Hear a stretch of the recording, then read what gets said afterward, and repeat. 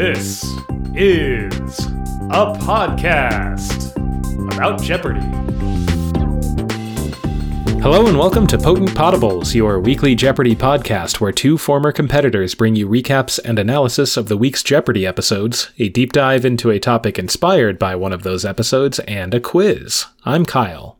And I'm Emily, and this is the week of December 13th. It's the second week of the Professors Tournament with 3 days of semifinals and then a 2-day final, 2-day total point affair. Total point affair. And this has been a really fun tournament. Yeah. Yeah. So on Monday, we have the contestants Katie Reed, an associate professor of musicology from Cal State Fullerton, J.P. Allen, a professor of business and innovation from the University of San Francisco, and Sam Buttry, an associate professor of operations research from Naval Postgraduate School in Monterey, California. And our Jeopardy categories are professions, 19th century lit, modern shorthand, historic Americans, British humor, and fossil words, words which were once common but now only appear in isolated phrases. That fossil words category was interesting. It was interesting. I was thinking the same thing. Yeah. I had a hard time getting to some of these. Once we heard the responses, I was like, oh, right, I know that phrase, but... Mm-hmm. But because it's a word that apparently only shows up in that phrase, it's not one you usually think of. Yep. So, the 400, Sam ended up getting this one, but I was stumped. It meant a stake or a fence made of stakes. Going beyond it meant leaving a protected area. And that's the pale. That's what beyond the pale means. Yeah, and I had no idea. Yeah. Here I thought it just was talking about skin tone. And that's probably because the first time I heard that phrase, it's a title of a Jim Gaffigan album, show, whatever it was. So I was like, yes, he is pale. There's a joke here. It's true. Yes. So now I have actually learned it, which is nice. JP made some attempts at British accents in the British humor category, which was fun. I appreciate a little hamming it up. Yeah, a little bit of humor. Yeah. Ricky Gervais showed up in the British humor category and also in Learned League.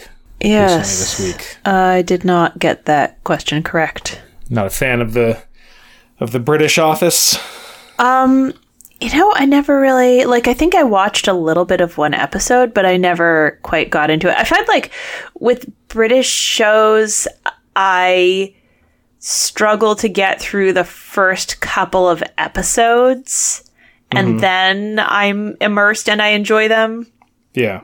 No, the British Office was very hard to watch. Because the American Office, Steve Carell's character is obviously a doofus and does and says offensive things, but there are redeeming qualities about him. There is a lovability.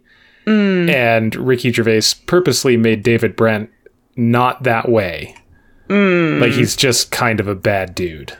Yeah. So it hits much harder on the cringe factor. And doesn't give you the respite of there's something heartwarming or something likable. So yeah, I don't blame you. Yeah. Well, maybe I won't make another attempt at that one then. Yeah. I mean, people can argue with me, but I don't think it's worth it. Yeah. Last week we were complaining about the Jeopardy writers inventing texting abbreviations, and here we are with modern shorthand in the $800 level. You might post your CV on this website, LI for short. Nobody calls it LI. Nobody calls it because it doesn't save any time. LinkedIn is 2 syllables. Why would you call it that? Yeah, nobody calls it that. Nobody does that. Yep. All right, let's move on from that. Daily Double number 1 is in the professions category. It's at the $600 level. JP finds it at pick number 6. He's at 1,800. Sam's at 0. Katie's at 1,200. And he wagers everything as a true Daily Double. Gets the clue: Walter Bagehot, a Victorian who wrote on central banking, had this profession and edited the magazine of the same name? And he gets that correct with what is an economist. So at the end of the Jeopardy round, JP is at 6,200, Sam is at 6,600, and Katie is at 4,600. We have the double Jeopardy round categories: Latin American geography, chemistry, sidekicks, gems and jewels, let there be enlightenment, and say something silly, Professor. We started in that say something silly, Professor category, which was all just kind of silly sounding words like cattywampus. And then we jumped from there to the Latin American geography category and immediately had a question about Lake Titicaca, which could just as well be in the say something silly, Professor category, because, Why? I think to English speakers that sounds silly. Why? Oh gosh, Kyle, I don't know. Oh. I don't either. I definitely don't work with teenagers. Maybe somebody can explain to us. Yeah. Twitter, help us out. Please fill our timelines with Titicaca. Okay. Moving on to something else. I'm not convinced that Maya Bialik has seen the movie Shrek. Because she didn't do a Scottish accent when she read the line? She doesn't need to do a Scottish accent. Just something about the delivery felt to me like she just didn't know these characters at all. I don't know. I could be wrong. Yeah, who knows? Yeah. Actually, you know what? We need to find this out. Let's blow up her spot. Find out if she's... We need to know if she's seen Shrek. Have you seen Shrek? Are you Shrek aware, Mayim? Mm-hmm. The people need to know. Yeah. Daily Double number 2 is in the Latin American geography category at the $2,000 level, and JP finds it at the 5th pick, right after getting that Lake Titicaca question. He has 8,200 at this point to Sam's 7,400 and Katie's 5,800. He wagers 5,400. I'm not quite sure how he came up with that specific number, but that's fine. And he gets the question: the 80-mile-wide Mona Passage separates the Dominican Republic from this island. He guesses what is Cuba, but the correct response here is Puerto Rico. Mm-hmm. And Daily Double number 3 is pick number 9. It's in the Enlightenment category at the $1,200 level. JP finds this one as well. Found all three. Mm-hmm. He's at 5,200, Sam's at 7,400, Katie's at 5,800, and he wagers 3,000. And gets the clue: this concept of an actual or implicit agreement between rulers and the ruled gave a 1762 Rousseau work its title. And he gets that correct with what is the social contract. Mm-hmm. So at the end of the Double Jeopardy round, Sam is in the lead with 19,000, JP is at 13,400, Katie's at 9,000, and we have the final Jeopardy category, Kings and Queens, and the clue: due to legislative action of 1707, she was officially the last monarch of independent Scotland. Katie wrote down who is Mary, and then in parentheses, Queen of Scots. That is not correct. She's wagered everything, so she drops to 0. JP also tried who is Mary, Queen of Scots. No parentheses for him, though. And he's also wagered everything, so he also drops to 0. I don't think that he should have wagered so much. No. Yeah. Agreed. It was a tough spot, though, because, do you want to wager enough to get ahead? To cover Katie, or do you want to go against Sam's cover bet? Mm-hmm. But I think all of it was not the right choice. Yeah. And Sam has the correct response, who is Queen Anne, and he's wagered 7,401. That's a cover bet. No, wait, it's not quite a cover bet, right? Brings him up to 26,401. Yeah, so his math, it seems, was a bit off. It should have been 801. Yep. So yeah, if JP had gotten this one correct, he would have won, but Sam's arithmetic error does not matter here because he was the only one to get it correct. So he will be a finalist, and we'll see him back for the finals on Thursday. That's right. But on Tuesday, we have the next semifinal game with the contestants Hester Blum, an English professor from Penn State University in University Park, Pennsylvania, Marty Knipe, an elementary science education professor from Northern Arizona University in Flagstaff, Arizona. I like Flagstaff. It's a nice place. And Elisa Hovey, a botany professor from Warren Wilson College in Asheville, North Carolina. And we have the Jeopardy round categories: a litter rockers, succulents, U.S. counties, an instructor, a lecturer, and an adjunct. Adjunct. It was cool to have a succulents category thrown in when we have a botany professor, but actually Elisa only got a couple of them. She didn't run the category. Yeah, Marty got a couple of them. Hester got in on one, so those were pretty evenly split. Although Elisa did get the $1,000 level, which I think was the one that I didn't have a clue on. Seemed to me like obviously the hardest. Belying their name, these succulents, often used as ground cover, are native to Africa. There was a picture there, and Elisa knew those were ice plants, which I had not heard of. Mm-hmm. In the an instructor category, there was a triple stumper at the $1,000 level. A piece on sight reading strategies was 2013's article of the year in the journal AMT, American This. Marty guessed what is music theory. That's incorrect. And then Hester guessed what is American music theory, which they'd already given American, so she missed that, I guess. It's American music teacher, and I have never heard it referred to as AMT. Like, I wasn't sure of this because I was like, I don't know of a journal in my field known as AMT. Like, I know American Music Teacher, although there are other periodicals that I think are more widely spread. But anyway, it just threw me off that like it referred to it as AMT. Maybe people do refer to it as AMT, but I have never heard it called that. Somehow I think that this might be the same kind of situation. I mean, I've never heard of the journal by an abbreviation or not, but it just feels like the same sort of situation as LI. Right. It's like, and all those texting abbreviations. You can abbreviate it that way, yes. But do we? That's the question. Yeah. Mm-hmm. Yeah. All right. Daily Double number 1 is in the lecturer category at the $600 level. And Hester finds it at the 18th pick. She's at 1,200 at this point. Marty's in the lead with 2,600. Elisa's trailing with 600. Hester wagers 800 and gets the clue. Biologist T.H. Huxley was a renowned defender of this theory, and in 1893 famously lectured on it and ethics.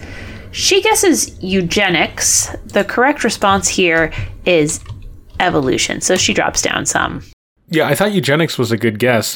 Those are the two that came to mind for me because I didn't know the name T.H. Huxley, and I was like, well, for the time period, either one seems reasonable, especially since some people who are discussing evolution were also discussing eugenics in like the same breath, Yeah, there are a bunch of ties between the Huxley family and eugenics. It vaguely rang a bell, and I'm just Googling it now.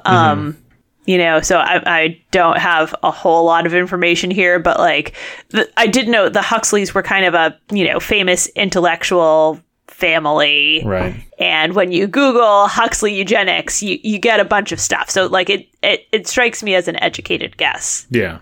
Is this the same family as Aldous Huxley? Yes. Yeah. Which, I mean, Brave New World is like... I mean, that is eugenics, right? Yeah. In a way. So at the end of the Jeopardy round, Elisa's in the lead with 3,800.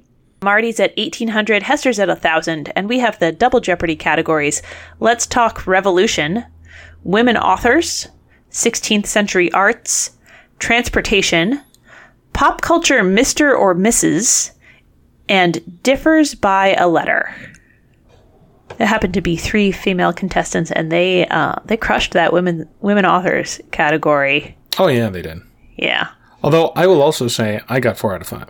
Nice. I've heard the name Zadie Smith, but it did not pop into my head, and I have no connection of titles to it. But I remembered Ursula Le Guin, because that is a question I did not get during my run. And I remember talking about Donna Tartt at some point. with the Goldfinch recently. I don't remember why or with who. I think it was with you, but I don't know. Might have been with me. I just remember I learned this person's name not long ago, and it stuck with me. I read The Goldfinch a while back. That's a big book. That's a thick book. It's a time commitment. Is it worth it? I think so. Okay. There were parts of it that were very bleak, but I think it was worth it. Okay. Yeah. None of these universities are apparently in like a bigger city because the $2,000 clue of transportation was a triple stumper. Ride green, bright green, with this bike and scooter sharing service. That's Lime. And I don't know about the other cities, but Denver has Lime scooters everywhere. All over. And I don't really care. Like, I'm not up in arms about it. There are just a lot of them. Like, it's hard to not notice them. Yeah. Does that happen in New York? Is there even room for things like that? So New York has its own kind of separate bike sharing service called Citi Bike, which I think is sponsored by Citibank. And I think that's the only one that's allowed in New York City proper. I had a Citi Bike membership when I was in New York, and it was kind of helpful. Although, like, I think Lime, you don't have to dock your bike, right? No, you can just leave it anywhere. Yeah, Citi Bike's a little tricky in that, like, you got to find a bank for it to drop it You have into. a limited amount of time, and then you have to find a place to dock it in order to, like, not start incurring, like, late fees. Mm-hmm. And if you're taking it somewhere popular, then, like, you can end up in this situation where you're in the place that you're trying to go with your bike, and there are, hundreds of docks near you, all of which are full. Mm-hmm. And that's annoying. Yeah. Understandable. There were, or maybe still are, Lime bikes in Yonkers, which is the kind of the closest city. Like, I'm 1 mile from Yonkers and 8 miles from New York. I don't see Lime bikes around here. All right. Daily Double number 2 is in the differs by a letter category. It is pick number 14 at the $1,200 level, and Elisa finds it. She's at $9,400, Marty is at $600, and Hester is at $4,600. And she wagers $3,000 and gets the clue vindictive punishment for past wrongs and income generated by a government or person. And she tries to ring in, which was really, really cute. Until she remembered, oh yeah, I don't need to ring in. And then said, what is revenue and revenge? And Daily Double 3 is the 25th pick. It's at the $1,200 level of Let's Talk Revolution. And Hester finds this one. She's at $7,400 to Elisa's $13,200 and Marty's $2,600. She wagers $2,600. I guess she's trying to head for $10,000 even.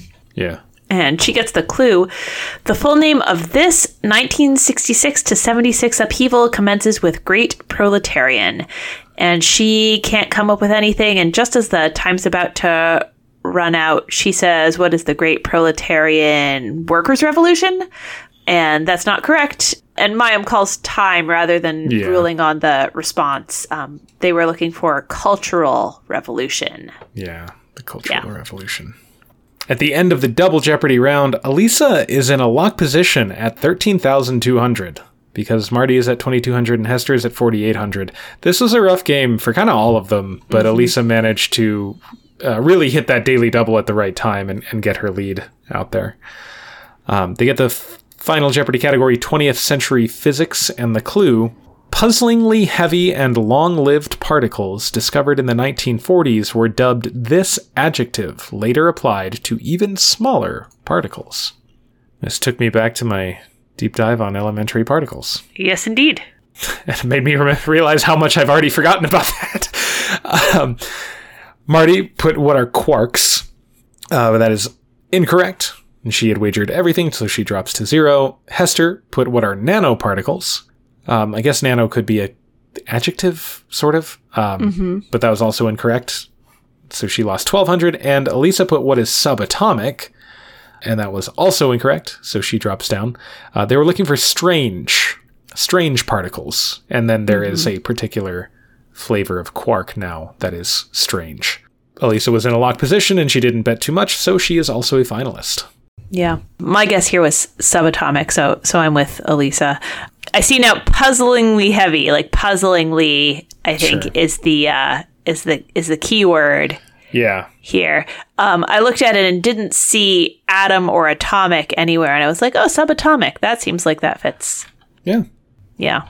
So on Wednesday, we have the contestants Deborah Steinberger, an associate professor of French literature from University of Delaware in Newark. Gary Hollis, a chemistry professor from Roanoke College in Salem, Virginia. And Ed Hashima, a history professor from American River College in Sacramento, California.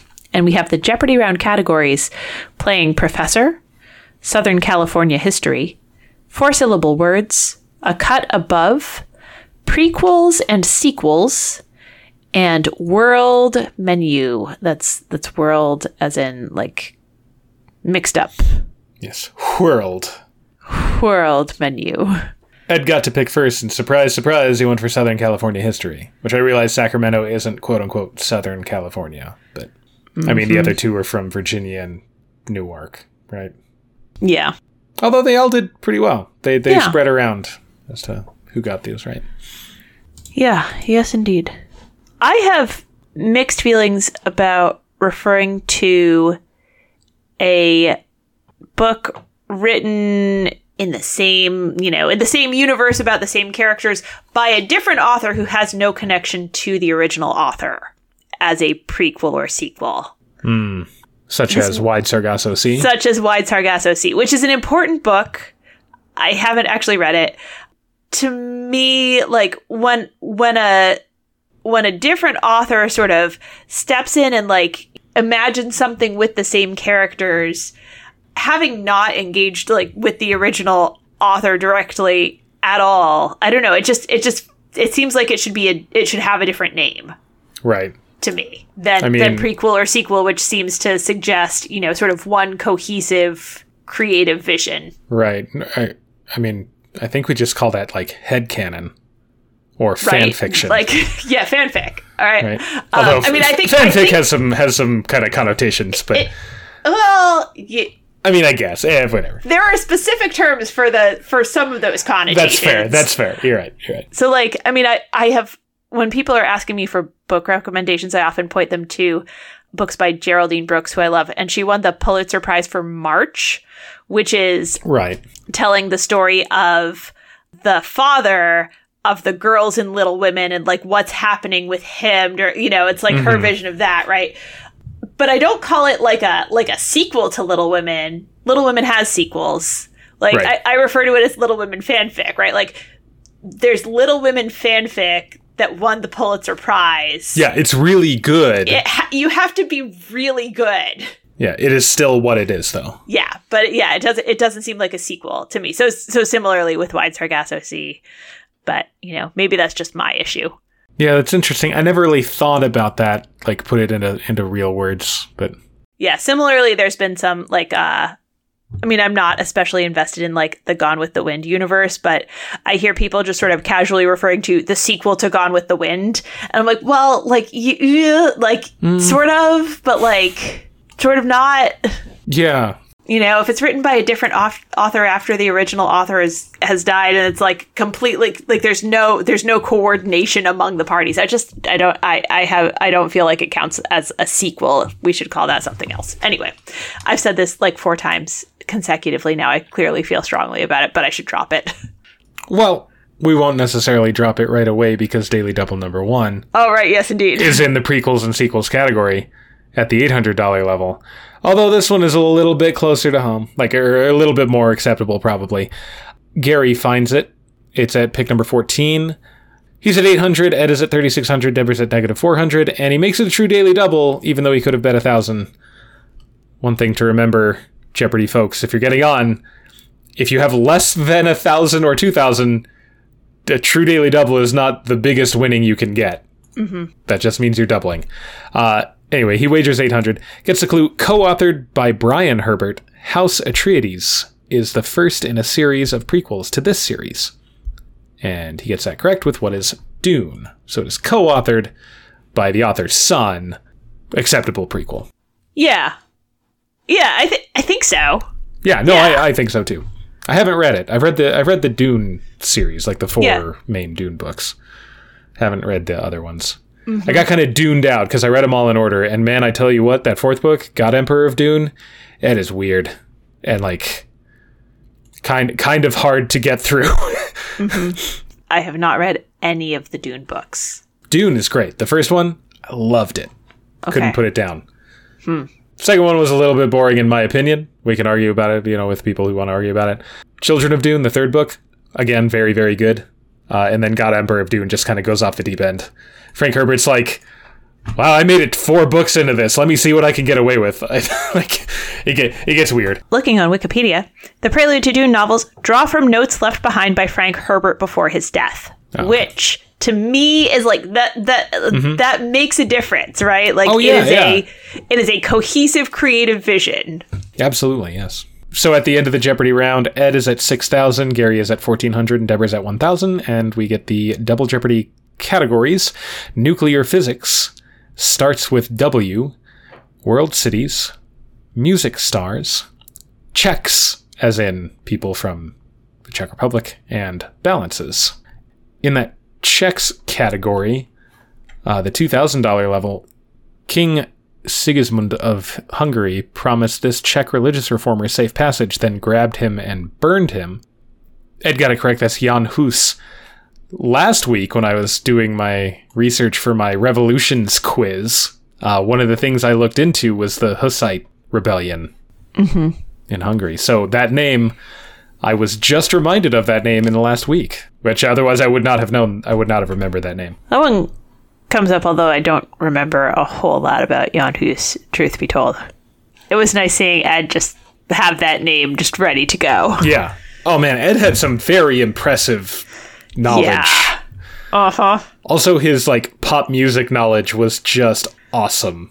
Oh my gosh, Ed got Taylor Swift and Dua Lipa and Seal and the Bangles. Oh my gosh, yeah. Ed. Way to go, Ed, man. I wish... Yeah, that's impressive. Yeah. I mean, I've already talked about how pop music is my weakest thing, which shouldn't be, but...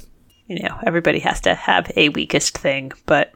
Daily Double 2 is in the World Cities category at the $1,600 level, and Deborah finds it at the 11th pick. She's at 3,400, Ed's at 6,000, Gary's at 8,200, and she wagers 2,000 and gets the clue. The name of this second largest city in Wales starts with a big bird. She does not come up with anything. They're looking for Swansea. Yeah, which I did not realize was in Wales. No. It was city in Wales, and I was like, Cardiff. And then it was it starts with a big bird, and I was like, I'm pretty sure that's not Emu. Ostrich. Dodo. Yeah, right. Exactly, and it was a was big bird. Was a dodo big? I don't even know. Dodos, I think, were not that big. I think they were smaller than swans. But it's Swansea. Yeah. No, I thought Cardiff, and then I was like, nope, big bird. And then I started from the biggest bird I could think of. I was never going to get to Swansea. Oh, yeah. No, me neither. And Daily Double number 3 is back in that Czechs category. It's at the $1,200 level. Ed finds it at pick number 18. He is up to 12,400 over Gary's 7,000 and Deborah's 1,800, and he wagers just 1,200. And gets the clue, in the 1890s, he moved briefly from Prague to New York City, inspiring his best-known symphony. And he gets that correct with Who is Dvorak? One of my all-time favorite pieces. New World Symphony. Mm-hmm. Yeah. New World Symphony. His Symphony number 9, in case that ever becomes a trivia thing. Huh, okay. So at the end of the Double Jeopardy round, Ed's in the lead with 15,600, Gary's at 10,200, Deborah's at 4,200, and we have the final Jeopardy category awards. And the clue, the Theodore Roosevelt Rough Rider Award, honors influential people from this state, including Western author Louis L'Amour. This was a triple stumper as well. Deborah tried what is Texas. She did not wager anything, so she stays at 4,200.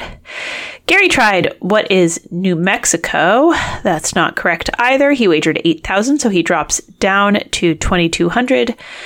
And Ed guessed what is Wyoming. He wagered 5,000. That brings him down to 10,600. So he is in the lead and gets that finalist spot. North Dakota is what we were looking for here. And you were supposed to think of kind of the connection between Roosevelt and North Dakota. Which I did not. Yes. No, me neither, truth be told. Pretty challenging one. No, that was tricky. Yeah. So good for Ed, keeping his position and moving on to the finals. So on Thursday, we have the first of the 2-day total point affair, which up until this point, Mayim had not used that terminology. She had not used that terminology all week, and I was getting worried that we would not hear that it was a 2-day total point affair. But she let us know on this day that it is in fact a 2-day total point affair, and I'm saying it a lot to make up for all the missed times. Right. It's been a hard year. We need to lean on tradition and ritual to get us through. Yes. So every one of us knows who he is and what God expects him to do. So we have the finalist contestants: Elisa Hovey, a botany professor from Warren Wilson College in Asheville, North Carolina; Ed Hashima, a history professor from American River College in Sacramento, California; and Sam Buttrey, an associate professor of operations research from Naval Postgraduate School in Monterey, California. And the Jeopardy round categories are geographic nicknames, fashion, the 15th century, classic movies, what do you know, and ends with a silent consonant. I love a good silent consonant. Yeah, who doesn't, right? They missed the $600 level. There was a painting, and the clue was the 17th century painting seen here depicts Anthony de Bourg and his this, whose name is not given. In American English, we call that a valet, and it fits the category. And in British English, they call it a valet. A valet. So it's a good thing none of them were British on the stage. Yes, indeed. I felt like we were, this week, kind of seeing Mayim Bialik try and figure out how much personal anecdote to throw in. We learned that she wanted the aerobics instructor Barbie. And then in the fashion category, she kept telling us which things did or did not look good on her. Yeah. Which is like, I am glad that you have the confidence to share that with us. That is a good thing to have. Yeah, she claims she does not look good in a paper bag waist. Nobody looks good in a paper bag waist. They are made to look bad. Now, hang on. I don't have a specific example, but that's a pretty broad statement that only needs one counter-argument to be made false. You know what? Like, if you look good in a paper bag waist, congratulations. Wait. My wife looks good in a paper bag waist. Well, congratulations. Because she looks good in everything. Because she's amazing. And beautiful. There we go. And the best. You know how to do marriage. Congrats. Nailed it. Yeah. Mayim does look good in a peplum, she claims. According to Mayim. Yes. She has people whose job it is to tell her what she does and doesn't look good in, so she probably knows, I would guess, right? I guess. Yeah. If like part of your whole career is to appear in front of people. Like, yeah. That makes sense. Yeah. Still one of my favorite deep dives I've ever done was my Joan of Arc deep dive. So I recalled that at the $600 level of the 15th century, where we had a clue about someone who attended Charles VII's coronation at Rheims and then was burned at the stake 2 years later. Sam got that one. I also recalled that from your deep dive. Yeah. Daily Double number 1 is in the geographic nicknames category at the $800 level. And Ed finds it at the 4th pick. Oh, this is weird. He has 600. He's tied with Sam. Elisa's at 0. Ed wagers 800. He can wager anything up to 1,000, but he decides to wager exactly the value of the clue, which is an interesting choice. He gets the clue. The French are known to refer to this peak as the White Lady, and he gets it correct. That's Mont Blanc. So, at the end of the Jeopardy round, Sam's in the lead with 7,200, Ed's at 4,600, Elisa's at 1,400, and we have the double Jeopardy categories: literary museums, plants and animals and fungi, oh my, snowpery. They're just messing with you now. Just don't. Protest songs, mirror image words and say your prayers. Now, with the plants and animals and fungi, the botanist on stage pronounced it fungi and seemed to go out of her way to go all the way through the title of the category to get to the pronunciation of fungi. Yeah. And I wondered if she was trying to make a statement that it should be pronounced this way, or if that's just, if she was like, I just want to say the whole category title. Yeah. I specifically noticed that because I always pronounce it fungi, and I'm like, am I doing it wrong? Are both acceptable? I don't know now. Yeah, I've always pronounced it fungi. So have I. So have a lot of people. So it makes the punchline of that one joke work. Yeah, I know. Which would be tragic if it's not the case anymore. Yeah. An entire joke is gone from my lexicon. Anyway, I'll wallow in my misery over that later. This was a great board for me personally. Good. You know, the Say Your Prayers category was certainly my wheelhouse. Although not all Christian prayers. We had a clue about Shinto morning prayers and praying for the emperor. We had an ancient Greece clue where we were trying to come up with Orpheus. And then nobody knew what you call the crier who calls to prayer. Muslims to prayer 5 times a day. That's a muezzin. Am I saying that right? Muezzin. Yeah. I knew that because I teach my students about that. Nice. When I get a chance to talk about world music and things like that, you know, like when we have a little bit of break in performance, I like to talk about different music from different parts of the world that don't follow our, you know, classically inspired or directed systems.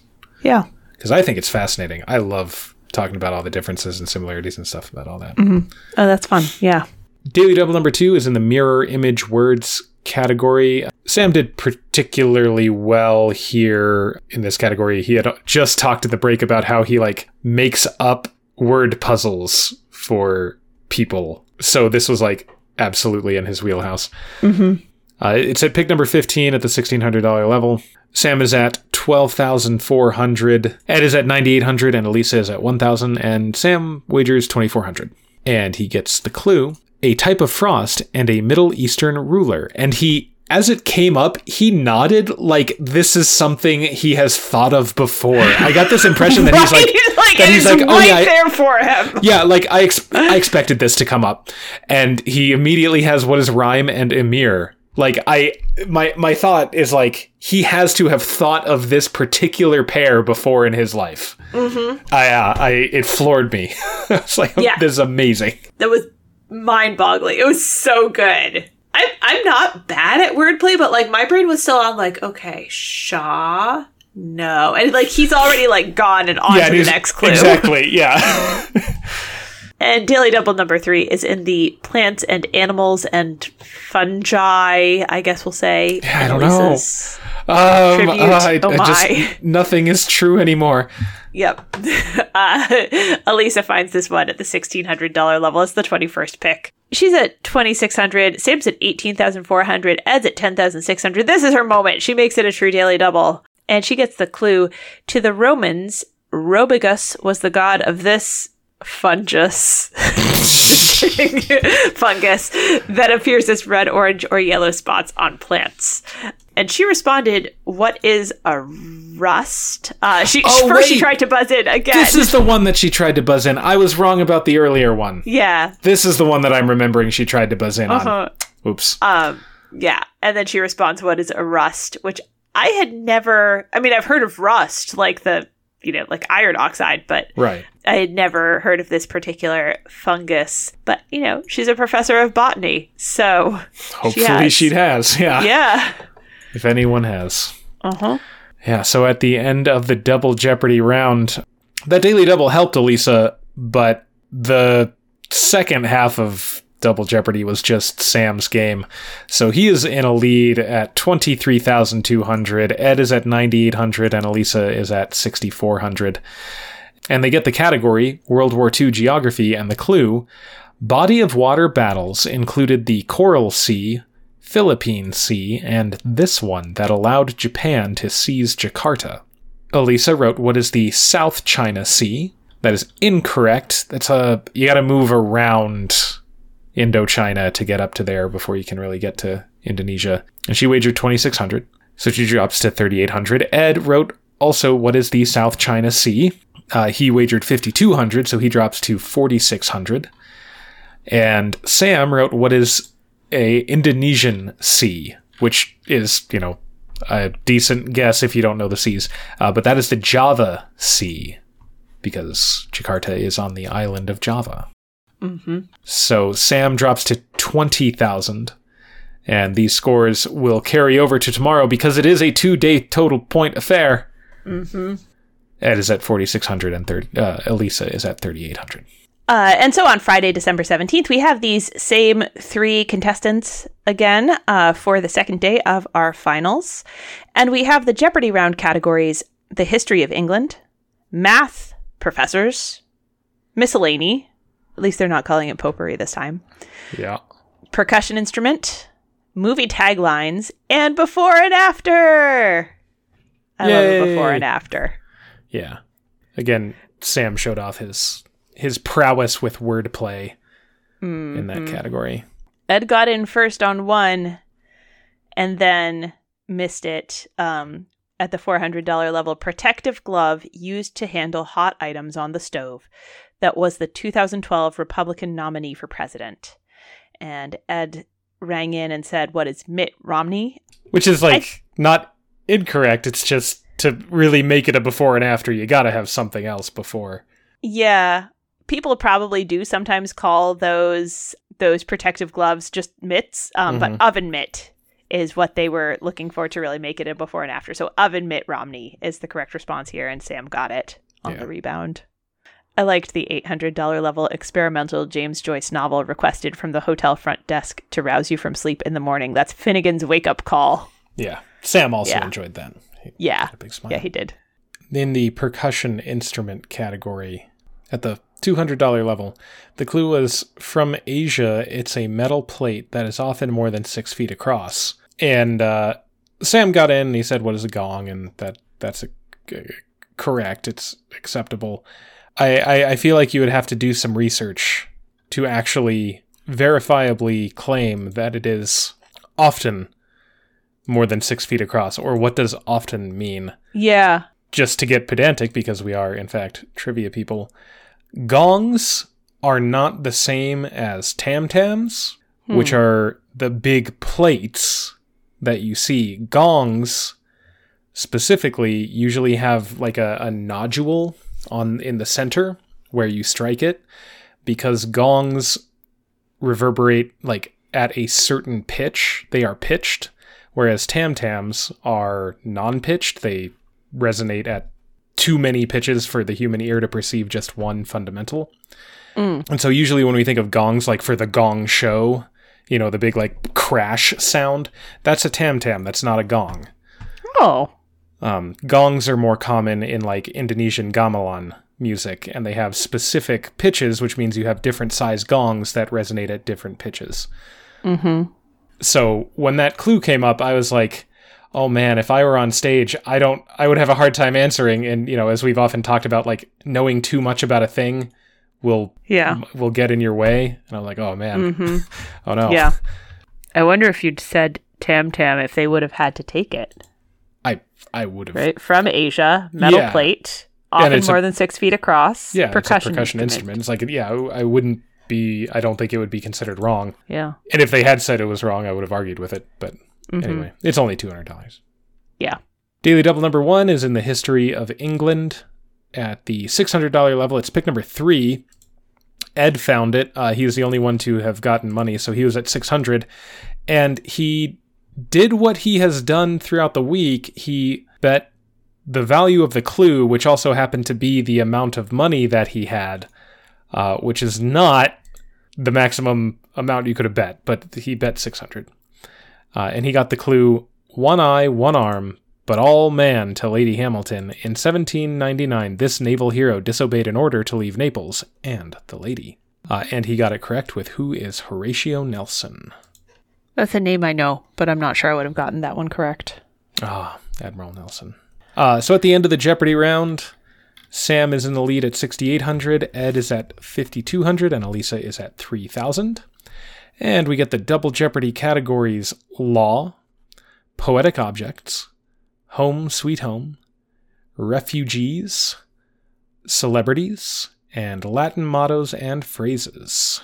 We had a triple miss regarding the love song of J. Alfred Prufrock. Yes. At the $2,000 level of poetic objects. The clue there was the love song of J. Alfred Prufrock contains the sad line, "I have measured out my life with these utensils." I knew this one. You need to know Prufrock moderately well to get this, I think. Yeah.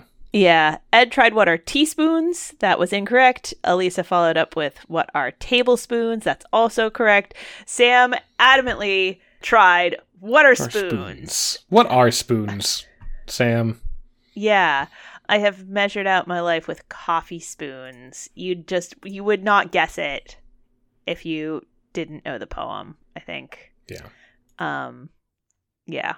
That's not like one of the very best known lines from the love song of J. Alfred Prufrock. No. Prufrock. Didn't we just have it on Jeopardy, the other line? Or we did. It was mentioned somewhere. Prufrock comes up a lot. Yeah. It's worth reading. It's not a long, it's like a 2 or 3 page poem, you know? So like, if you're a trivia person, maybe sometime this week, like take 5 minutes and read it. I think you could do it in 5 to 10. If you want to start, delving into like analysis and like literary criticism about it, you could probably spend several years. But, if you want to just have seen all the words so that maybe if you're asked about a famous line, it'll come back to you. That's a 5 or 10 minute project. Yeah. We also had, I feel bad that I like keep zooming in on like the misses and the rebounds, because like these contestants did a great job, but I feel like misses and rebounds often give us kind of an interesting insight into like people's processes. And Elisa had a mix-up that I have struggled with in the celebrities category at the $1,200 level. We had a picture of an actress, and then the clue was she's been nominated for 3 Oscars so far and 1 for The Help. And Elisa tried, who is Octavia Butler? That is not correct. That is Octavia Spencer. Octavia Butler is the sci-fi author of Parable of the Sower, Parable of the Talents, Kindred, a whole bunch of other stuff. Octavia Spencer is the actress. Mm-hmm.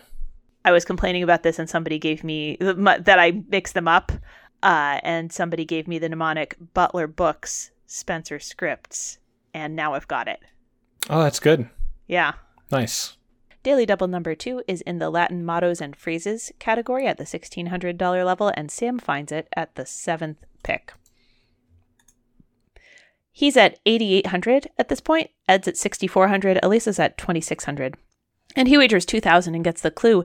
The motto of Johns Hopkins University, Veritas Vos Liberabit, translates to this familiar phrase. And he gets this one correct with, the truth will set you free. And Daily Double number 3 is in the Poetic Objects category at the $800 level. It's pick number 16, and Ed finds it. He's in a slight lead at 12,800 over Sam's 12,000. Elisa is in the red at negative 200. And he wagers 2,200. And he gets the clue. Tennyson's Idylls of the King describes this with jewels on the hilt, bewildering heart and eye. It seems that Ed does not know what Idylls of the King is about because it doesn't come to him and he guesses what is a crown. But that is Excalibur, which, if you listen to your Arthuriana deep dive, yes, you might know that. That would be helpful. So at the end of the Double Jeopardy round, Elisa's dropped into the negative and has actually dug herself a little bit further in since we last heard. She's down to negative 1,800. I think tried to get out of the hole and it didn't work out for her. Ed's in the lead with 15,400. Sam's at 13,600. And we have the final Jeopardy category, French artists.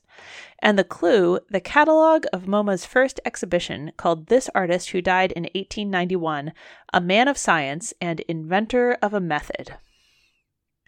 Sam wrote Who is Seurat? He's wagered 2,000. That brings him up to 15,600 for this game. Ed responded, Who is Claude Monet? Or he was heading for Monet, but he didn't get the T written. If the correct response had been Claude Monet, I think they would have taken it. He's wagered 13,700, which drops him down to 1,700 for this game. And puts their cumulative scores at 35,600 for Sam, 6,300 for Ed. Elisa comes in at 3,800. And that makes Sam our tournament winner and gives him a spot in the Tournament of Champions. Ed gets the first runner-up prize with 50,000, and Elisa will take home 25,000. Yeah. Yeah. That Tournament of Champions is filling up awfully quick. Uh-huh. Yeah. I mean, we're getting a new one every week or two. Mm-hmm. Yes, indeed. But I'm excited to see Sam back. Oh, yeah. It'll be good. Man, the whole time. I know a lot of people were talking like he reminds them of Steve Martin, which I got. I got a Steve Martin vibe for sure. But I just kept thinking of Scott Bakula. I couldn't not think of Scott Bakula. That was a good tournament. I really enjoyed that. It was it was a good one. A nice change of pace. And I know that when they first made the decision to hire Mike Richards and Mayim Bialik, like the idea was that Mayim would do tournaments and primetime stuff, right? Like extra stuff. Mm-hmm. Yeah. So I wonder this must have been part of the plan already. And I wonder what other things they have in store. Yeah. With that thought in mind. Mm-hmm. Yeah, I think that part of my initial skepticism about the Professor's Tournament was this whole like Mike Richards era, like Mayim Bialik, we're going to do a bunch of special events thing. I think had me a little bit dubious, but it's been good. Yeah. Yeah. So I'm curious what else we'll see. Yeah. I'm still hoping for that Ultimate Teachers Tournament. Yeah, there we go. Where they bring all of us back. Well, I guess, since we've talked about that second chance, everyone wants that second chance tournament. Maybe that'll happen because now you have two hosts. So you can do more. Yeah, let's do it. Let's do it. I would like a spot in a second chance tournament. Yes. Everyone wants a spot in the second chance tournament. Who am I kidding? Yeah. Let's keep that hope alive. Yeah. So that's the end of the week and the end of the tournament. And this is the point in the show where we remind you that we have a Patreon. It is patreon.com/potentpotables. You can go there to support us financially with a monthly donation from just a few bucks on up. And we have some patron exclusive content on there. One of the things that we have been doing more regularly lately is we put the quiz questions up right after we record. So patrons get a chance to kind of preview that before the episode drops. We have some other content on there too as well that you might be interested in. So you can check that out if you feel the desire to do that. We are attempting to use that money to hire an audio editor, and we still need some funds for that. So that's why we're asking. However, if supporting this particular podcast is not something that you can do or feel like you should do, we do encourage you to still direct your money and attention toward movements that matter, like blacklivesmatter.com, communityjusticeexchange.org, and the Stop Asian and Pacific Islander Hate GoFundMe. Yes. And thank you. Kyle, do you have deep dive guesses? I do. And they are guesses because I am not you. There were a lot of good options this week. So there were. I've got it. It was very hard to narrow it down. Are you talking about the Cultural Revolution? I'm not. Okay. Are you talking about Zapata? I am not. Are you talking about the Huxleys? I'm not talking about the Huxleys. So I was inspired by the literary museums category at the $1,600 level. The clue was the Amazing World of Dr. Seuss Museum is in this Massachusetts city, Dr. Seuss's hometown. Ed tried what is Lowell, but Springfield is where Dr. Seuss is from. And I thought, hey, Dr. Seuss, let's talk about Dr. Seuss. It's kind of wheelhousey for me. I do a lot of children's literature. It may be a stretch to call him a poet, but he certainly writes in verse. Yeah. And, so sorry for my millionth literary deep dive of the year, but hey, there's a lot. Got to do what you're good at. So Theodore Seuss Geisel was born and raised in Springfield, Massachusetts. He was born March 2nd, 1904. He was the son of Henrietta Geisel née Seuss, or Zeus. I guess we'll get to that in a minute. Right. And Theodore Robert Geisel.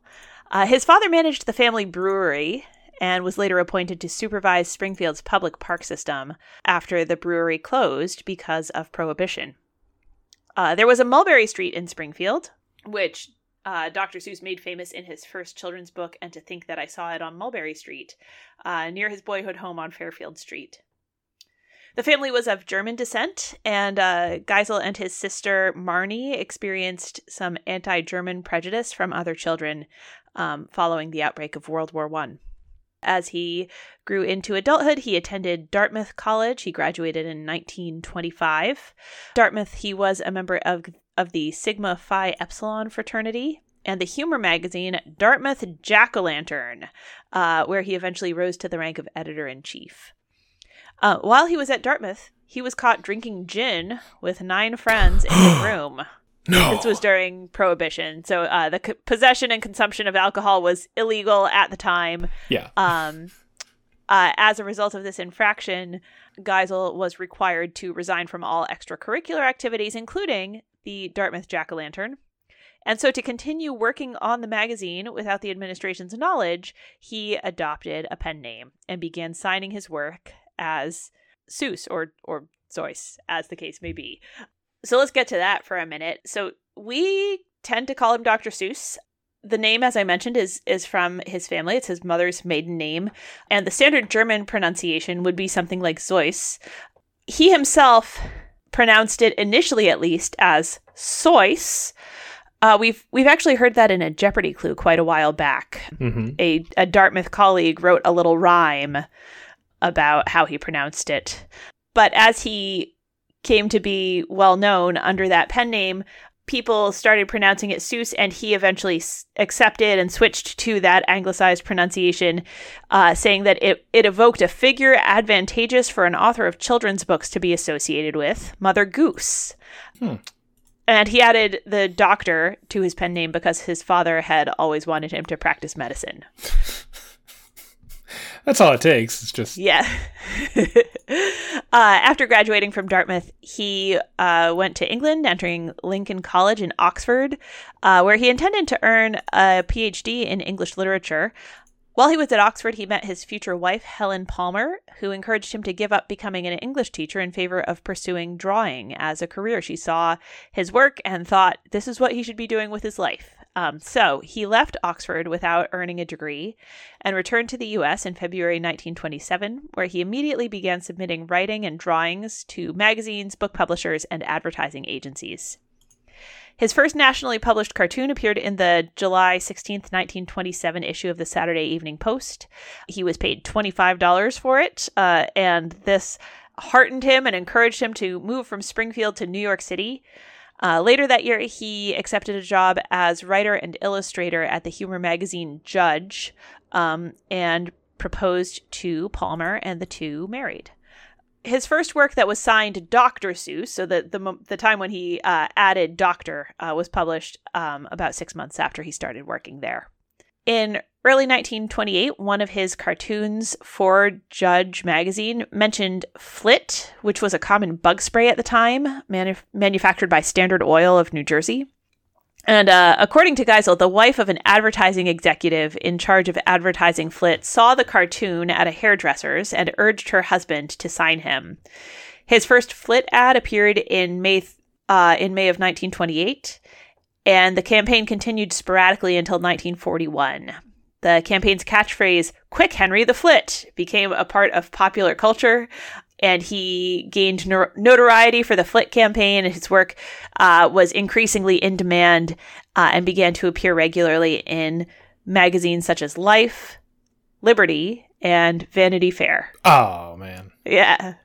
I feel like that leading me somewhere. Yeah, I know. It's good. He got more advertising work coming out of his success with the Flit campaign, including for Esso Marine Boat Fuel, Esso Lube Motor Oil, for Ford Motor Company, NBC Radio Network, and Holly Sugar. And at that point, he published his first book titled Boners, which is...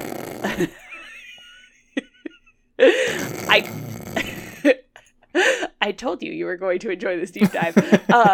Yes. So it was a collection of humorous, apparently children's sayings that he illustrated, which topped the New York Times nonfiction bestseller list, led to a sequel, More Boners, published in the same year. Oh man. Yeah. The book was a bestseller, and critical reception was positive, which is mind-boggling.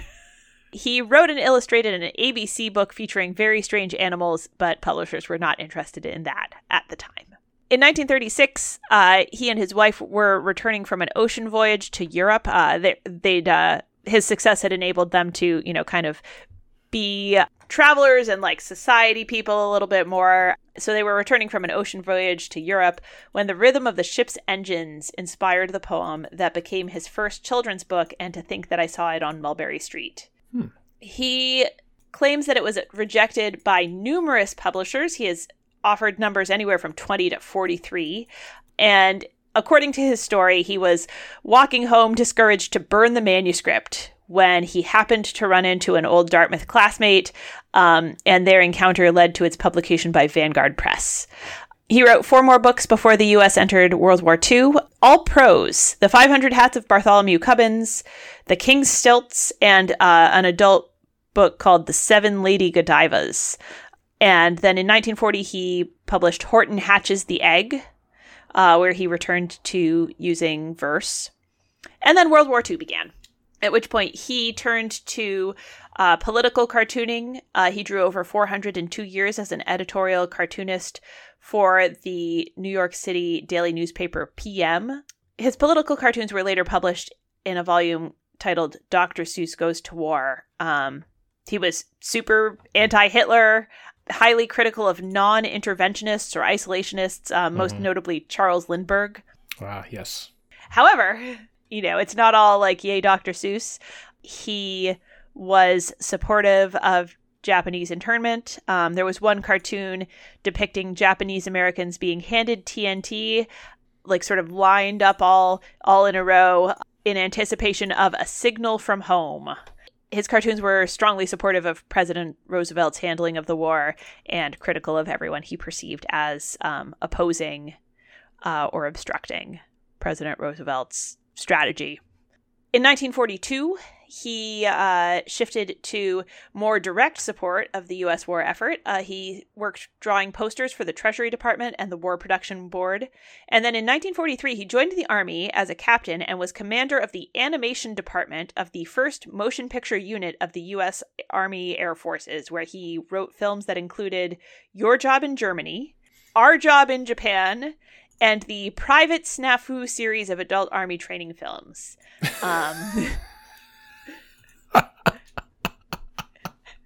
Yeah. And he was awarded the Legion of Merit for his work. Okay. After the war, he and his wife moved to the La Jolla community of San Diego, California, where he returned to writing children's books. He published most of his books through Random House in North America and William Collins, later HarperCollins, internationally. His first after the war was that great favorite, McElligot's Pool. Everyone loves that one. Just kidding. Nobody knows that one. And he ultimately published 50-ish I think a little over 50 children's books under the name Dr. Seuss during his life, including, I'm not going to like cover each of these individually. 1954, Horton Hears a Who. 1957, The Cat in the Hat. Also 1957, How the Grinch Stole Christmas. 1958, The Cat in the Hat Comes Back. One Fish, Two Fish, Red Fish, Blue Fish in 1960. Green Eggs and Ham, also 1960. The Sneetches and Other Stories was in 1961. Hop on Pop in 1963. Fox and Socks in 1965. The Lorax in 1971. The Butter Battle Book in 1981. I Am Not Going to Get Up Today in 1987. And Oh, the Places You'll Go in 1990. Which I think of as like, I mean, I realized that 1990 was 31 years ago now, but I had not realized that it was kind of so late in his career. Mm-hmm. In May 1954, Life published a report on illiteracy among school children, which concluded that children were not learning to read because their books were boring. I don't know. Got to think that's kind of a swing and a miss there on those findings. Yeah. So the director of the education division at Houghton Mifflin, William Ellsworth Spalding, compiled a list of 348 words that he felt were important for first graders to recognize. And he asked Geisel to cut the list to 250 words and write a book using only those 250 words. And challenged him to bring back a book children can't put down. So 9 months later, Dr. Seuss was back with The Cat in the Hat, using 236 of the words from the list he'd been given.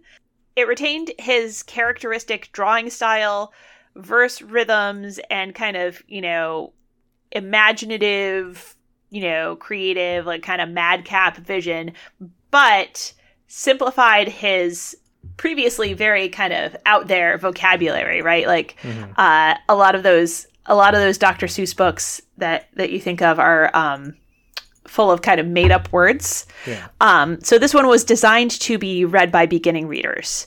And so he has kind of these two styles, and he wrote in both of them. He wrote these simplified vocabulary books, which were sold as beginner books. So, The Cat in the Hat, Green Eggs and Ham, One Fish, Two Fish, Red Fish, Blue Fish. And he wrote kind of the more elaborate style with the made up words, the Grinch, the Lorax, those kinds of things. He wrote most of his books in anapestic tetrameter, which is classic. Yes.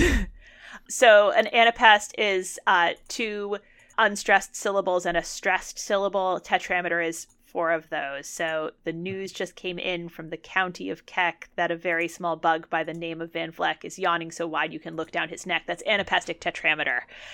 And there's a lot of anapestic tetrameter in the English literary canon. It's been suggested that was, kind of part of what resonated in his writing. Mm-hmm. He used some other meters as well. It's not all that one. He made a point of not beginning to write his stories with a moral in mind. He said kids can see a moral coming a mile off, but he wasn't against writing about issues. He said there's an inherent moral in any story, and he claimed that he was subversive as hell. Okay. Yeah. He's a complicated figure. Yeah. So some of his books that are kind of more explicitly connected to various social and political issues. The Lorax, of course, is about environmentalism and anti-consumerism. The Sneetches has, an obvious racial equality analogy. The Butter Battle book, I don't know well, but is apparently about the arms race. Yertle the Turtle has an anti-authoritarianism message. Yeah. How the Grinch Stole Christmas criticizes materialism and consumerism, especially, relating to the Christmas season. Horton Hears a Who is about anti-isolationism and internationalism. Really? Apparently. Yeah. So it's been framed. I mean, we know that he supported Japanese American internment during World War II. Mm-hmm. It's been framed as kind of a book that reflects something of a change of heart for him, as an allegory for the American post-war occupation of Japan. The book is dedicated to a Japanese friend of his, although one critic notes that even Horton Hears a Who has a sense of American chauvinism. I don't know. I'm not sure I know Horton Hears a Who well enough to give you an authoritative, yeah, it's point an of interesting view on that. I'll think about that next time I read it with my kids. Yeah. For books that Geisel wrote and someone else illustrated, he used the pen name Theo Lessig, starting with I Wish That I Had Duck Feet, which was published in 1965.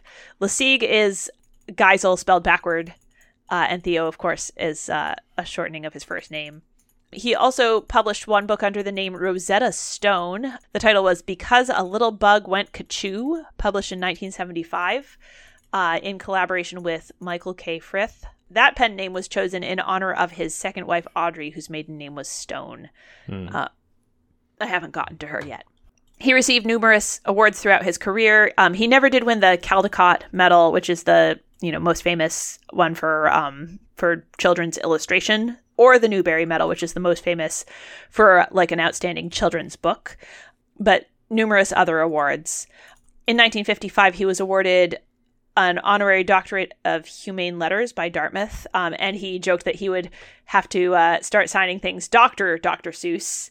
He received the Laura Ingalls Wilder Medal from the Professional Children's Librarians in 1980, recognizing his substantial and lasting contributions to children's literature, and a special Pulitzer Prize in 1984, citing his contribution over nearly half a century to the education and enjoyment of America's children and their parents. His wife, Helen, had a long struggle with illnesses and died by suicide in October of 1967. In 1968, he married his second wife, Audrey Diamond. He had no children of his own in either marriage and seemed, sort of happily so. This sort of fits in with the Dr. Seuss's, like, political and social viewpoints, sort of, but I wasn't quite sure where to put it. But the line, "A person's a person no matter how small," from Horton Hears a Who, has been used widely as a slogan by the pro-life movement in the United States. But Geisel and later, after his death, Audrey objected to this use. According to her attorney, she doesn't like people to hijack Dr. Seuss characters or material to front their own points of view. In the 1980s, Geisel threatened to sue an anti-abortion group for using this phrase on their stationery, according to his biographer, and caused them to remove it. He died of cancer on September 24th, 1991, at his home in La Jolla. He was 87 at the time, and his widow, Audrey, oversaw his estate until her death on December 19 of 2018, when she was 97. In the years after his death, in 1991, 2 additional books were published based on his sketches and notes. Hooray for Diffin Doofer Day was one, and Daisy Head Maisie was the other. In 2002, the Dr. Seuss National Memorial Sculpture Garden opened in Springfield, Massachusetts, featuring sculptures of Geisel and many of his characters. And in 2017, the Amazing World of Dr. Seuss Museum, the one from The Clue, opened next to the Dr. Seuss National Memorial Sculpture Garden. In 2004, an award was established by U.S. children's librarians in his honor to recognize the most distinguished American book for beginning readers published in English in the U.S. during the preceding year. This award goes to a book that's geared toward pre-K to second grade readers and demonstrates creativity and imagination. He's been on the Forbes list of the world's highest paid dead celebrities every year since the list started being published in 2001. The organization that owns the rights to his books and related properties, Dr. Seuss Enterprises, announced on March 2, 2021, so this year, that it will stop publishing and licensing 6 books. You probably heard this news story. Mm-hmm. The titles in question are And to Think That I Saw It on Mulberry Street, which you've probably heard of, even before this deep dive. If I Ran the Zoo, which you might have heard of, but, maybe not. McElligot's Pool, On Beyond Zebra, Scrambled Eggs Super, and The Cat's Quizzer. So those 6, according to the organization, portray people in ways that are hurtful and wrong and are no longer being published due to racist and insensitive imagery. This caused a whole hullabaloo. I think it's worth noting that these were not especially popular titles, and that books that are selling a very low number of copies go out of print all the time. All the time. And especially if the author is beloved and they have something very obscure that nobody really reads anymore that also has some, really gross and insensitive racial stereotypes, like, it is not only the right thing to do, but like arguably like, good business sense to just stop printing that one. Right. Yeah. For most of his career, Geisel was reluctant to have his characters marketed in contexts outside of his own books, but he did permit the creation of several animated cartoons. He had experience with that art form from his work during World War II, and he gradually relaxed his policy as he aged. The first adaptation was a cartoon version of Horton Hatches the Egg, which was animated at Warner Brothers in 1942. In 1966, he authorized eminent cartoon artist Chuck Jones, his friend and former colleague from the war, to make a cartoon version of How the Grinch Stole Christmas. Geisel was credited as a co-producer under his real name, Ted Geisel, along with Jones. The cartoon was narrated by Boris Karloff, who also provided the voice of the Grinch. Jones also directed an adaptation of Horton Hears a Who in 1970 and produced an adaptation of The Cat in the Hat in 1971. After Geisel died of cancer, his widow, Audrey, took charge of licensing matters until her death, and since then licensing has been controlled by Dr. Seuss Enterprises. Audrey approved a live-action feature film version of How the Grinch Stole Christmas starring Jim Carrey, as well as the Broadway musical Seussical, both premiered in 2000. In 2003, another live-action film was released, an adaptation of The Cat in the Hat that featured Mike Myers. Audrey Geisel was very critical of that film, especially the casting of Mike Myers as the Cat in the Hat, and stated that she would not allow any further live-action adaptations of Geisel's books. However, a CGI feature film adaptation of Horton Hears a Who was approved and was eventually released in March of 2008. A CGI version of The Lorax was released in 2012 on what would have been Dr. Seuss's 108th birthday. And the third adaptation of The Grinch, a CGI feature film, was released by Universal in November of 2018. There have also been 5 television series adapted from his work. Gerald McBoing Boing ran from 1956 to 57. The Wubulous World of Dr. Seuss was a collaboration with Jim Henson Productions, running from 1996 to 1998. There was a remake of Gerald McBoing Boing, believe it or not, in Canada from 2005 to Gerald 2007. McBoing. Right? There have been 5 Dr. Seuss shows, and 2 of them are of the same thing you've never heard of. The Cat in the Hat knows a lot about that. The theme song of that one haunts my dreams. Ran from 2010 to, I think, 2018, but it's not totally clear to me whether that is completely over or what.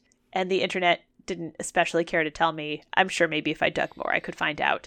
And then the 5th, Green Eggs and Ham, is an animated streaming television adaptation of, Green Eggs and Ham. Premiered on Netflix in November of 2019, and a second season is premiering or did premiere this year. Let's see. Okay, it released last month, but my Dr. Seuss's adaptations list was not fully updated. Yeah, so second season of Green Eggs and Ham is new on Netflix. Oh, good, because they left it on such a cliffhanger. I know. Will he eat the green eggs and ham? Won't he? There's also a theme park attraction, Seuss Landing, at the Islands of Adventure theme park in Orlando, Florida, and that's pretty much it for Dr. Seuss. He's a prolific and significant guy with problematic elements, which I don't mean to minimize. No. Yeah, but that's him. Okay. Yeah. Nice. So, are you ready for a quiz? You know it. Mm-hmm. This one has a bit of a mystery theme. Okay. So, question 1. Barrel, mountain ball, Fendler's hedgehog, and common fishhook are varieties of what organism? I don't know, but okay. Barrel, mountain ball, mountain ball, Fendler's Hedgehog. Fendler's Hedgehog. And Common Fishhook. Common Fishhook. I can see where Fendler's Hedgehog is leading you astray. And I'll just note that is leading you astray, I think. Oh, man. Okay. I don't know this, obviously. And there are two options in my mind. Since this is a Dr. Seuss one, I'm going to go with the one that has a Dr. Seuss connection. And I'm going to go with Turtles. Ooh, I see what you're doing there, but that is incorrect. These are varieties of cactus. Oh, wait a minute. Did you just say these are varieties of what? I said organism. Is organism. Is organism not... No, that's correct. My brain just said animal. Mm-hmm. When it heard organism. So that makes total sense. Yeah, I know a barrel cactus. Yeah. I tried to, I didn't want to be like saguaro or... Right, yeah, I get it. No, that was, yeah. Okay. Yeah. All right. Well, apologies for the mislead. I was worried that Fendler's Hedgehog was pointing you toward an animal instead of a plant. No, just my brain was pointing me toward an animal. Yeah. All right. We're gonna get it back. All right, question 2. These items, a staple of vaudeville and slapstick comedy, were found by researcher Kiyoshi Mabuchi to have a coefficient of friction of 0.07, an unsurprising finding, which was nevertheless awarded an Ig Nobel Prize in Physics in 2014. What are these infamously slippery things? I mean, are they banana peels? They are banana peels. Good. I'm glad someone did the science. That's what science is for. Apparently, banana peels being slippery was kind of an existing joke as far back as the 1850s. But it was a little bit after that large-scale importation of bananas started. At which point they became an actual hazard, and there was stuff in Sunday school curricula about not dropping your banana peels on the sidewalk. So yeah, no, banana peels, as street litter was apparently a real social problem for a period of time, as well as a funny joke. Wow. Yeah. All right. So you're at 10 points. Question 3. An annual festival held in Gilroy, California celebrates what allium? The pungent ingredient is featured in traditional preparations like scampi and bread, and more unusual recipes such as ice cream. I mean, it's got to be garlic.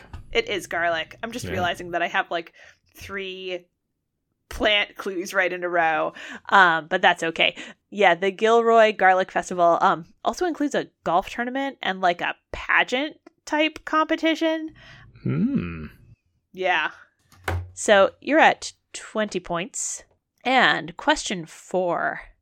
The song Never Smile at a Crocodile was written for what 1953 Disney film?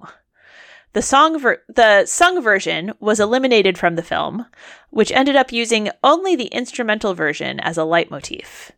Never Smile at a Crocodile. What was the year? 1953. 53. Jeez, that's very early. Yeah, it wouldn't be that. I don't know this fact, so I'm going to say The Jungle Book. Oh, that's a good guess. It's Peter Pan, actually. Oh, that makes a lot of sense. Yeah. So yeah, there's the crocodile is Captain Hook's enemy, and Peter Pan was kind of in process and then stopped because of World War II. And in the intervening many years, the composer of the song died by suicide, and I guess that may have contributed to not including the song in the final version of the film, but it was included on the soundtrack and covered numerous times, and people sort of associate it with Peter Pan because the instrumental version is there. So yeah, written for Peter Pan, but not actually sung in Peter Pan, and gained popularity sort of thereafter. Interesting. Yeah. All right, you're at 20 points. And question 5. On December 17th, Jorge Navarro was sentenced to 5 years in prison and fined $25.8 million as part of a scandal in what sport? Other names mixed up in this particular scandal include Jason Service, Randall Gindy, and Maximum Security. That's such a name. Mm-hmm. There's been a cactus. There's been garlic. Peter Pan. The theme is banana peels incorporated into the question or the answer from all of these. I'm sorry. I know it would be better if it was always the answer. I mean, with names like that, I'm gonna have to say wrestling. Ooh, that is such a good guess. It's horse racing. Oh, okay. Yeah, okay. Yeah, Maximum Security is the horse in question. Yeah. I figured it wasn't a person that went after you said horse racing.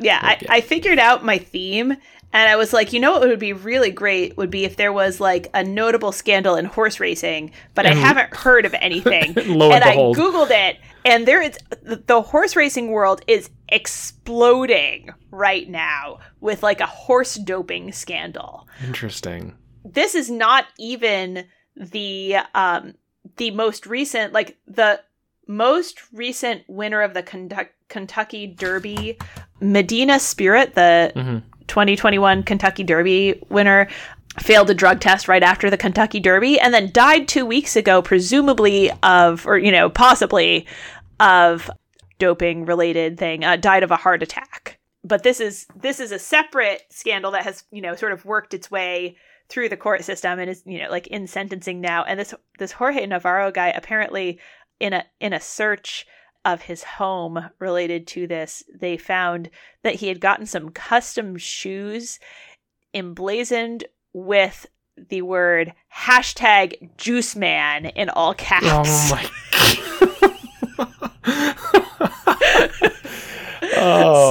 God. That's perfect. Yeah. All right. So I made this quiz way harder than I meant to. You are at 20 points, and we're going to call our last clue mystery theme. I mean, I'll bet it all because, whatever. Yeah. All right. In a well-known and relevant song, a cactus, a banana peel, garlic, a seasick crocodile, and a crooked jerky jockey are all used as comparisons, analogies, or metaphors. For what character? Well, that would be the Grinch. That is the Grinch. Okay. That was very good. Thank you. That was very good. It's seasonally appropriate, too. It is seasonally appropriate, yes. And maybe I should have told you the theme at the beginning. But yeah, I just sang that song today in the car with the kids. Wow. Yeah, that's very good. Yeah. I was like, I need a crooked jerky jockey. Oh, hey, look. Hey, look, I mean, there he's is not one. Actually, he's not a jockey. He's a horse trainer, but close enough. I mean, if the horses were juice, they could be the crooked hoss. So. Yep. There we go. Yeah. All right. Well, you finished with 40 points, despite me making this a little bit more obscure than I meant to. That's all right. I don't think they were too obscure. Yeah. All right. Well, thanks. Yeah. And thanks, listeners, for spending your time with us. Make sure to subscribe wherever you get your podcasts. Leave a rating or review if you would be so kind. If you want to check out our Patreon, it's patreon.com/potentpotables. And if you have friends who watch Jeopardy, let them know about our show. That's right. You can all find us on Facebook at Potent Potables, on Twitter at PotentPotables1. Our email address is potentpotablescast@gmail.com. And our website is potentpod.com. We are taking the next couple of weeks off. We normally record over the weekend, and these weekends are going to be Christmas and New Year's. So we'll be back with you after that to keep talking about Jeopardy! And until then, may your minds be quick and your buzzers be quicker.